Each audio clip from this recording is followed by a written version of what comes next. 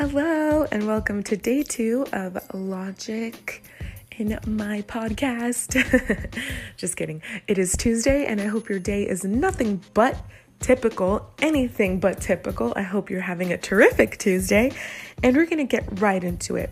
My second song, picked by Logic, is also off the Undeniable album, or EP or mixtape. Okay, that's the proper term. The mixtape that was released on April 30th in 2012 is Young Sinatra 3. Let me tell you something about this song. This is the first rap song I ever memorized. When I first heard it, I was literally obsessed with it. And it is just so perfectly put together. The instrumental for this song is actually Keep It Real by Milkbone. Shout out to Milkbone. And he also samples Nas's Life's a Beat. And then you die. That's why we get high, because we never know where we're gonna go. I'm just kidding. So shout out to Nas as well. And in the music video for this track, Logic sampled Edward Scissorhands' intro music, background music, and it's amazing.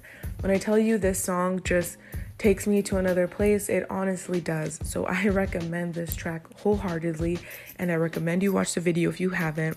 Logic also released 4 Young Sinatras all through his mixtape era and in his latest Young Sinatra album. So it's titled Young Sinatra 4.